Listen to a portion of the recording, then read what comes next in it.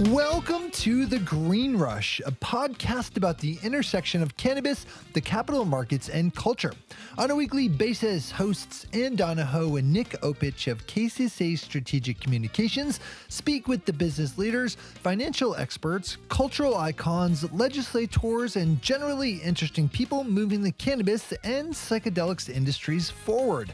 This week, Ann and Nick are back with a new episode with Margot McAuliffe, founder and CEO of Gabby Inc., a California-focused retail consolidator and the owner of Mankind Dispensary, one of the oldest licensed dispensaries in California. Margot has been the recipient of numerous business awards and recognition, including being named one of Canada's top 100 most powerful women, a Woman of the Year by the Canadian Women in Communications, and an Ernst & Young Entrepreneur of the Year award finalist. In this episode, our hosts chat with Margot about her introduction to cannabis and the influence her sister has had on the formation of Gabby, how her company is able to differentiate itself in the highly competitive California marketplace, and how her past experiences in retail are helping shape her management and strategic focus for the expansion of the Gabby brand. So sit back and enjoy our conversation with Margot McAuliffe of Gabby Inc.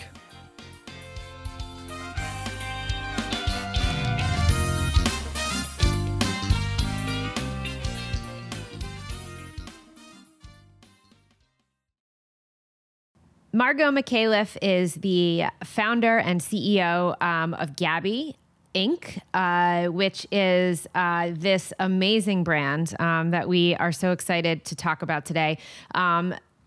First of all, Margot, I really wanted you to maybe talk a little bit about yourself and how you got involved in cannabis. And then I really want to dig into kind of how, what prompted you to found Gabby. And, I think the story behind that is really wonderful and compelling. So I think let's start with you and then we'll go to Gabby. Okay, great. And thank you for having me. I'm excited to talk with you. So I started my professional career as a lawyer, and I practiced with a large law firm in Vancouver, Canada. I then got recruited to join a large telecom company where I helped grow revenue from $200 million to $2 billion. And that was primarily by acquisition. And then I started my own merchant banking business called Oliver Capital Partners. And I used that as an investment vehicle for me to invest my money alongside my investors' money. And through that, we invested in radio broadcasting, food service, food manufacturing, publishing, real estate, and I can't remember what else. It was quite varied. And we had really good results, and we returned really good, robust returns to investors. There were three notable investments and operations that are really relevant to what we're doing in cannabis today. One of them is called Vista Radio, where we consolidated 50 radio stations from disparate ownership groups. We grew EBITDA by 500% and then sold it to a private equity group. The other one was the Domino's Pizza brand. You might remember in 2007 when Domino's Pizza was really in the gutter, that was not doing well financially. The product was really suffering. So we bought the Canadian franchise rights at that time, and we grew the business to 21% year over year to over $215 million in chain-wide revenue in Canada. And then I sold a lot of pizza. It's a lot of pizza. It is a lot of pizza. And it's a really good brand. It's really good business. Now, it wasn't when we bought it, but now it's flourishing. Their flatbreads are no joke. And I come from like East Coast pizza. So yes, I agree with you. Sorry, we took a turn, but go ahead, Margot. No problem. I sold my interest to my business partner. He still calls me to tell me how well he's doing. So just rubs it in. Like, thanks, buddy. Does he get you free pizza at least? Well, not so much. I think that should be a stipulation for calling to brag. I would agree with you. So after I sold my interest to my business partner, I moved into the Subway brand where that contract was in dispute and had been terminated by the franchisor. So we bought it in its terminated state, and we renegotiated the re-entry into the Subway system with the franchisor. And since then, we've grown to $450 million in chain-wide revenue and with over 800 locations. So those were the three that I think are really relevant to what we're trying to do, in that we're trying to consolidate retail dispensaries in California. So, we understand consolidation, we understand running businesses, and we understand growing, under challenging circumstances, if you will. What a lovely way to put it.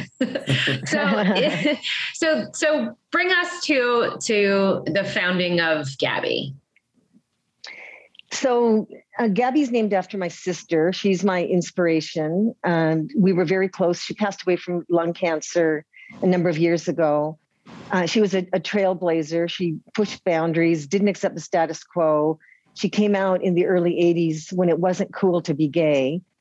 She blazed a trail for homelessness advocacy in Toronto by bringing government, charities, and businesses together, which you would think is obvious, but it just was not being done before she did it. She used cannabis to help her in her journey with cancer. So when she passed away, I decided to build a cannabis company in her honor. So in her honor, my mission is to normalize cannabis consumption and to empower people to self-prescribe cannabis, much as they would any over-the-counter medicine like an Advil or a Tylenol. Mm-hmm. So that's my goal. Let's expand on that so you can give our listeners more of a view of what is under the Gabby umbrella, because you have quite a bit of brands under there. And I think a great place to start with that is on the retail side, since you have such a strong background there. So can you talk to us about what the Mankind dispensaries that you guys have? So we have one dispensary in San Diego. It does 3.5 times more in sales than the average dispensary in California does. So it's like having 3 dispensaries. Wow. It's a very high volume store. So in terms of our brand, Mankind, what we're trying to do, again, going back to normalizing cannabis consumption, we believe that the retail store has to be friendly to traditional consumers because that's the current bread and butter, but also be open and accessible to that mainstream consumer, which is the future. And I think we've done that. So we do it by way of making sure that the location that we are located in is visible and safe. So a lot of these locations are in dark and dank spaces and in industrial locations, and they're just not conducive to that soccer mom that we're all trying to get into the industry. Mm-hmm. Our decor is warm, but not sterile. It's upbeat, but not dark and raucous. Our merchandising, I think this is really interesting. A lot of dispensaries have their merchandising in display cases. So you can't touch it. You can't look at the package. You can only look at it through the display case. And then you get in line and you go to a counter and then you tell the bud tender what it is that you want to buy. That is not conducive for a mainstream consumer. I remember the first time I went into a Starbucks, this is a long time ago, but I was intimidated because they were using language, grandes, ventes, lattes, words that I wasn't familiar with. And I just wanted a coffee. So I went up to the counter and I ordered a medium coffee and they said, we don't have medium. And I just got really flustered. So, and that's coffee. Imagine cannabis. So you're a mainstream consumer. You want to give it a try. You don't have, you might be able to ask for assistance, but you're not really giving an opportunity to spend time looking and feeling and touching and interacting with the product. All of our products are out on display, much like you would have in a mainstream retail location. So so a traditional consumer who knows what they want can come in and just take what they want off the shelf and go and pay for it. A mainstream consumer that might need some assistance and might need more time can actually pick up the package, read the what it says about the content, compare it to another package of a similar content, just get comfortable with it. And then of course we've got sales staff that are on the floor and they're very well educated and available to help. So it's a different approach to how we sell. We've also got a huge variety of different products from low dose to high dose, which again, low dose tends to be the product of choice for that mainstream or new consumer, at least when they first get into the market. And our staff is really well educated. So what we're finding is that mainstream consumer comes in the door and they're looking for an effect. They rarely come in and say, I want to get high. Yeah. they usually come in and say, I need something for my anxiety. I need something to sleep. I need something to, for more energy, whatever. They're looking for an effect. And so our staff is really educated on all of the products that we sell because they steer that consumer to the product that they think would be best for them.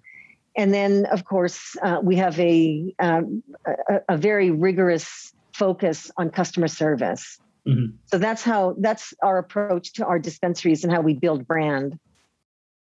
Would you say that is because 3X is a huge number, I think, especially in a market like San Diego, like in California, like that seems very difficult. So I commend you on that, but I'm wondering, like, is it all just that trust and care that you're putting in with your consumer, or are there other trends that, you're translating from your past retail experience that you're implementing into this store that really allow you to be successful, or any other trends that you think are going to, continue to shape what the future of cannabis retail looks like? Well, I think, we've got to start understanding who the consumer is that we're trying to attract. Like, I have gone into some dispensaries that I'm just not comfortable in, and I would consider myself a mainstream consumer. So, the traditional consumer is an important consumer. They're the bread and butter of the industry right now. But we've got to bring in that mainstream consumer if we're going to grow the industry. So anything that caters to that mainstream consumer, makes that mainstream consumer more comfortable, I think is a good thing and something that we should be all aware of. It's really about making that consumer feel comfortable. Right. And I think that's such an important, there definitely has been a shift in the way that these dispensaries are being designed, and they're, I think consumer expectations are really high. You go, no pun intended. But if you go into, an Anthropologie or somewhere where you want to look and feel and touch, you're spending a decent amount of money, so to your point of, being inviting and having, not having this snooty attitude of, if you don't know what this is, then, a grande latte strain, then just get out of here. I think that having that very comforting, open environment, that fosters education and that fosters, helping people versus moving sales, I think is a really good place to be. And that there's no question there. That was just something that that sprang to my brain. And I totally agree with you. And it's important to ensure that we don't make that traditional consumer feel uncomfortable because, we're building the business on the back of them. But they tend to be more narrow in what they're looking for. They generally want recreation, out of their purchase. That they're not looking for something medicinal, right? And oftentimes they're looking for the lowest price that would get them the highest high, right? Yep. So there's way more to the industry than that. For sure. Can you walk us through some of the other brands in the portfolio? Yeah, so we've got 2 brands that we have in market in the cannabis space and 2 brands that we have in market in the CBD space. So our premium brand is called Dank Space. And in every instance, the common denominator of our products is that they all appeal to a different segment, but they generally all have the common characteristic of being excellent value for the cost. So Dank Space is a very high-end, high-quality indica. In most locations, it would sell for $60. We sell it for $45, and we can sell it for $45 and still garner a 70% gross margin because it's our own proprietary brand. So we cut out the middleman. Wow. And then we have another brand called Kind Republic, and that's an entry-level brand. So it's decent quality at an amazing price. So by way of example, we offer a package of 20 pre-rolls, which is 20 grams for $65. So by comparison, 1 gram of flower would sell for $10 to $17. So it's just a ridiculously crazy, good price. So and we also have concentrates and soon to be vapes under that Kind Republic line. And under the Dank Space line, we just launched Dank Space in March, and it outsells the next highest selling product by 3 times. Wow. And that's just one product. That's that's indica. We're now going to put out a sativa line under Dank Space as well. And then our two CBD lines, Lulu's and Two Rise. Lulu's is our chocolate line, and it's sold in mainstream stores like Whole Foods, and it's also sold online, and it's been in market for 15 years. And then Two Rise is our tincture and supplements line, and it's sold online, and it's been in market for 6 years. And again, both products are priced competitively, and they use only high quality, premium quality products. And all those products are only sold in California right now, correct? The Lulu's is sold online. So Lulu's and Two Rise are sold online. So they will go across the state, across the United States. And Lulu's is also sold in Whole Foods in Arizona. Got it. All right. Well, I'm Nick. in Arizona, so yeah. There's a Whole Foods around the corner. I'll be heading over there right once we're done with this call. Yeah, please do. Margot, I am very interested in the fact that you're operating in California because, as you mentioned at the top of the call, you're from Canada. Canada is also an adult use nation. And California is a really competitive market. What was the impetus for wanting to open up the store in San Diego? Well, we bought that store in San Diego. We didn't open it ourselves, but we focused on California on purpose. California is the land of opportunity, and eventually everybody's going to have to move into that space. So it's the fifth largest economy. It's the largest cannabis market in the world. It's expected to reach $5.5 billion this year, growing by $1 billion in the next 2 years to over $7 billion by 2024. It's a tastemaker market, which means that if something is successful in California, the rest of the country is influenced by that. Mm-hmm. So if you launch a brand in California, it's much easier to launch it in Idaho and Montana and Illinois than it is to do the reverse and try to launch it in California. There's only about 850 dispensaries in California. So that's 2 dispensaries for every 100,000 people, compared to Washington, which has 10, and Oregon, which has 17 for every 100,000 people. So there's a huge opportunity for new dispensaries to be opened up. And there's no dominant brand in California. No one owns more than 4% of the market in California. It's an industry that's dominated by inexperienced operators who are struggling. They have chronic out of stocks. They often have insufficient capital to grow or even to maintain inventory levels in some cases. They have no consistency in product offering. They often will just go with the best deal that they can get, which that hinders consumer loyalty, because if you go into a store and you never know what you're going to find, it's hard to develop a loyalty either to a brand or to a store. And then, this is a double-edged sword, but 2/3 of the cannabis that's sold in California is still sold in the illegal market. And we're slowly seeing, as prices come down and as more dispensaries open up and it becomes more convenient for consumers who are in the illicit market, we're slowly seeing them move to that, to the legal market. And so imagine the opportunity when we can move the majority of those consumers out of the illicit market and into the legal market. And then finally, as I mentioned at the beginning, everyone's going to have to come into the state. So, I believe that if we can build something that's meaningful in the state, we'll eventually get bought out by a large MSO when they decide to come into the state. So are your growth plans only within the state of California? Or do you see, you said that if you can kind of make it in California, you can make it anywhere. And I feel like, the M&A markets are a little cool right now, to be nice. So is your growth trajectory within the state borders, or are you looking to, expand out to Oregon or Washington or other states? We are right now, we're solely focused on California.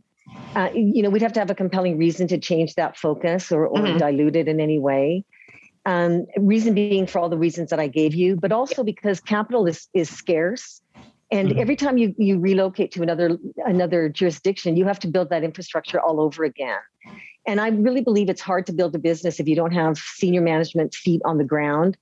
So, we'd have to duplicate our infrastructure in every state, and it would just cost a lot of money. I think we're better off taking advantage of the California opportunity because it is a huge opportunity and we can spend our capital more wisely and more effectively. I want to shift gears a little bit and go back to who you are, Margot, because, you had a very successful career before entering the cannabis space. You were named one of Canada's 100 most powerful women. You've been up for a number of awards like the Ernst & Young Entrepreneur Award. Can you talk a little bit more what it means for you to be a female executive in this space where there's frankly just not a lot of representation at that C-suite level? I've never seen myself as a female anything. I tend to be oblivious to gender. And I do believe that it can be more challenging to be a female entrepreneur or a female executive. But I've never really stopped and acknowledged that. They say that more capital is raised by men than it is by women. I've never had trouble raising capital. So maybe if I was a man, I'd raise even more capital. I don't know. But I've been able to raise what I need to raise.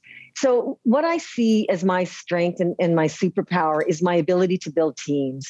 And I do think that perhaps that's something that women are better at. And that's a huge generalization. But because, we talk about, the male ego versus the female ego. And I do believe that women are more collaborative. So I think perhaps it's easier for women to build teams. But that's my superpower is I build really great teams. I love that superpower. How, we talk about kind of positioning yourself perhaps to be bought out at some point by a larger MSO. How are you guys competing right now?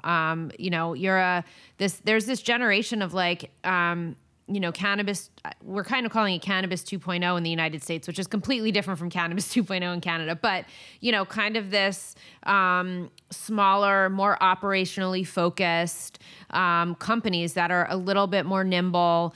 So I guess, can you talk about how you compete against the big guys?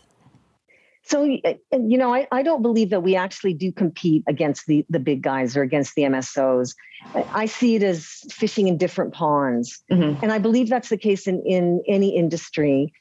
When we were consolidating our radio broadcasting business, the easy pickings went to the larger operators and we kind of we were the third pass. And of course, so what's left for us as a smaller operator were the more challenging acquisitions. And I could tell you stories about what I had to do to acquire some of those radio stations. But we were able to grow from 0 to 50 radio stations before we finally sold. In one instance, I had to facilitate a reconciliation between the two partners who hadn't spoken in 10 years to get them to come to the table to negotiate a deal with us. So it's things like that the larger players aren't prepared to do that a smaller, more nimble player is prepared to do. And then we get rewarded because if we consolidated 50 radio stations that were, from disparate owners, and we had to overcome all sorts of hurdles, including drinking a lot of bad wine with one owner. And we built it into a consolidated group, and then we were amply rewarded by a larger broadcaster or a private equity firm that wants to buy it. So you're also part marriage counselor. How are there?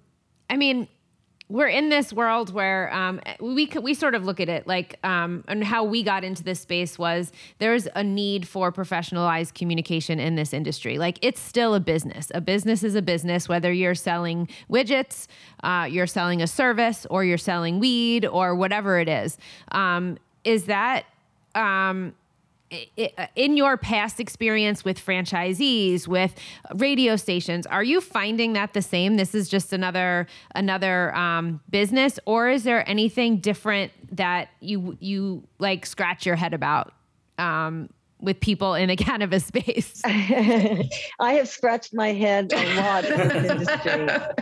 The biggest challenge is the unsophistication of those who don't have business experience. I mean, there are some that have got very sophisticated business experience, but others that are just they love the product and they love the plant, and they saw an opportunity and they took advantage of that opportunity, but they don't really run their operation like a business. And so it's hard to interact with people like that because you can't anticipate what they're going to do. And they don't necessarily say what they're going to do or mean what they say. So, that's been the challenging part. But in terms of this being a business like any other business, I think that's partly true. It's a business like any other business, but people are passionate about it like they're not passionate about other businesses or other products. So I like to think of it as it's a consumer packaged good with a connection to the spiritual world. Because people, revere the plant, they revere the industry. They talk about it almost in hushed tones. And not because it's illegal, but just because of the reverence that they have for the industry and the plant and what it can do. So I get that. And I think, in order to succeed, you've got to marry that reverence for the plant with the professionalism of just a regular CBD business. That's interesting. I always feel like a lot of executives that we've spoken to are talking about the business side of it, pairing it up with the mysticism side of it. But I think that's a really interesting way that you put it. But Margot, one question that I am interested from your perspective is, what do you think is not being discussed enough in the industry right now? Like, I think that it is really important that what you just brought up there about people not understanding the finer points of the business and stuff. But, if you were to open up the LA Times tomorrow and see a headline about the cannabis industry that you think is not being talked about enough on it, is there a certain story or trend that you would want to see highlighted? I think the biggest story is that despite the high taxes, despite the unfairness of 280E, despite the lack of access to banking, despite the challenges of not being federally legal, despite all those things and all the other challenges that are out there, cannabis is flourishing. And you wouldn't know that by the negative sentiment in the market. You wouldn't know that from the way everybody's stock price has just, plummeted. You wouldn't know that by the way that the Biden administration is refusing to pass legislation that is favorable to cannabis. You wouldn't know it by all of the extraneous things that are going on. But if you actually stop and look at the business, more and more cannabis companies are becoming profitable. The market keeps expanding. The sales now have surpassed Starbucks sales in North America. And sales are roughly 2/3 of the over-the-counter medicinal market. So, it's still growing. Companies are doing reasonably well. There are some that aren't, but there are more and more that are doing better and better. And consumers are getting better products, better quality products, better pricing. The market is stabilizing in the markets that have been legal for more than just a year or two. So I think it's a success. All you hear is the negative things that are going on. You don't hear any of the good stuff. And I think there's a lot of good stuff going on. And I think the opportunity to investing in cannabis is right now. I mean, people are just missing the chance. I think that is so refreshing to hear. I know. Ann and I hear that all the time. It's just like, it's a down market, it's tough times and all stuff like that. But you're absolutely right. It is flourishing right now.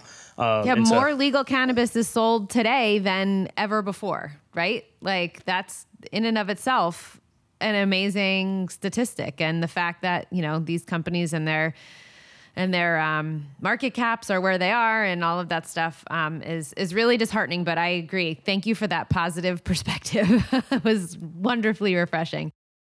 Margot, we're nearing time and we're really appreciative of you joining us today. We're right about that halfway point of the year in 2022. So I wanted to hear from you. What should people be looking out for from Gabby for the rest of this year? Well, we basically have spent the last year really building the foundation of who we are and really identifying the strategy that we want to follow. So we're going to continue to do that. We're going to continue to streamline the operations that we currently have, really become operationally efficient, make sure we have the right people in the right positions and the right team in place. So, that's just running a good business.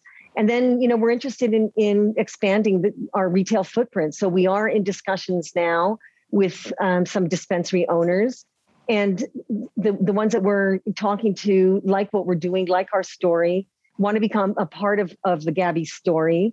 And hopefully they will before the end of the year.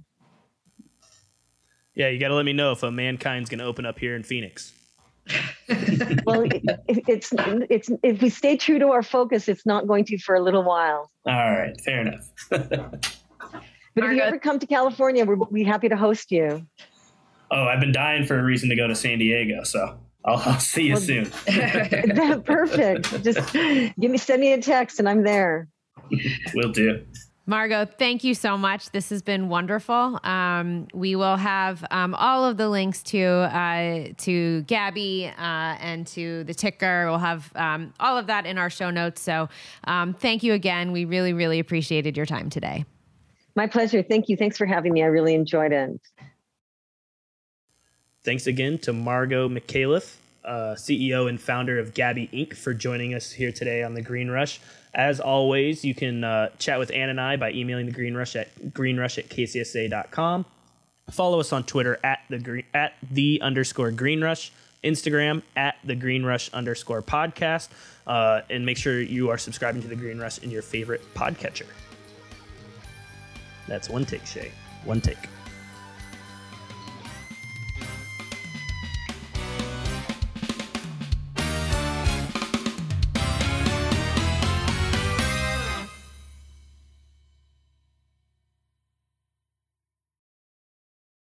Cannabis!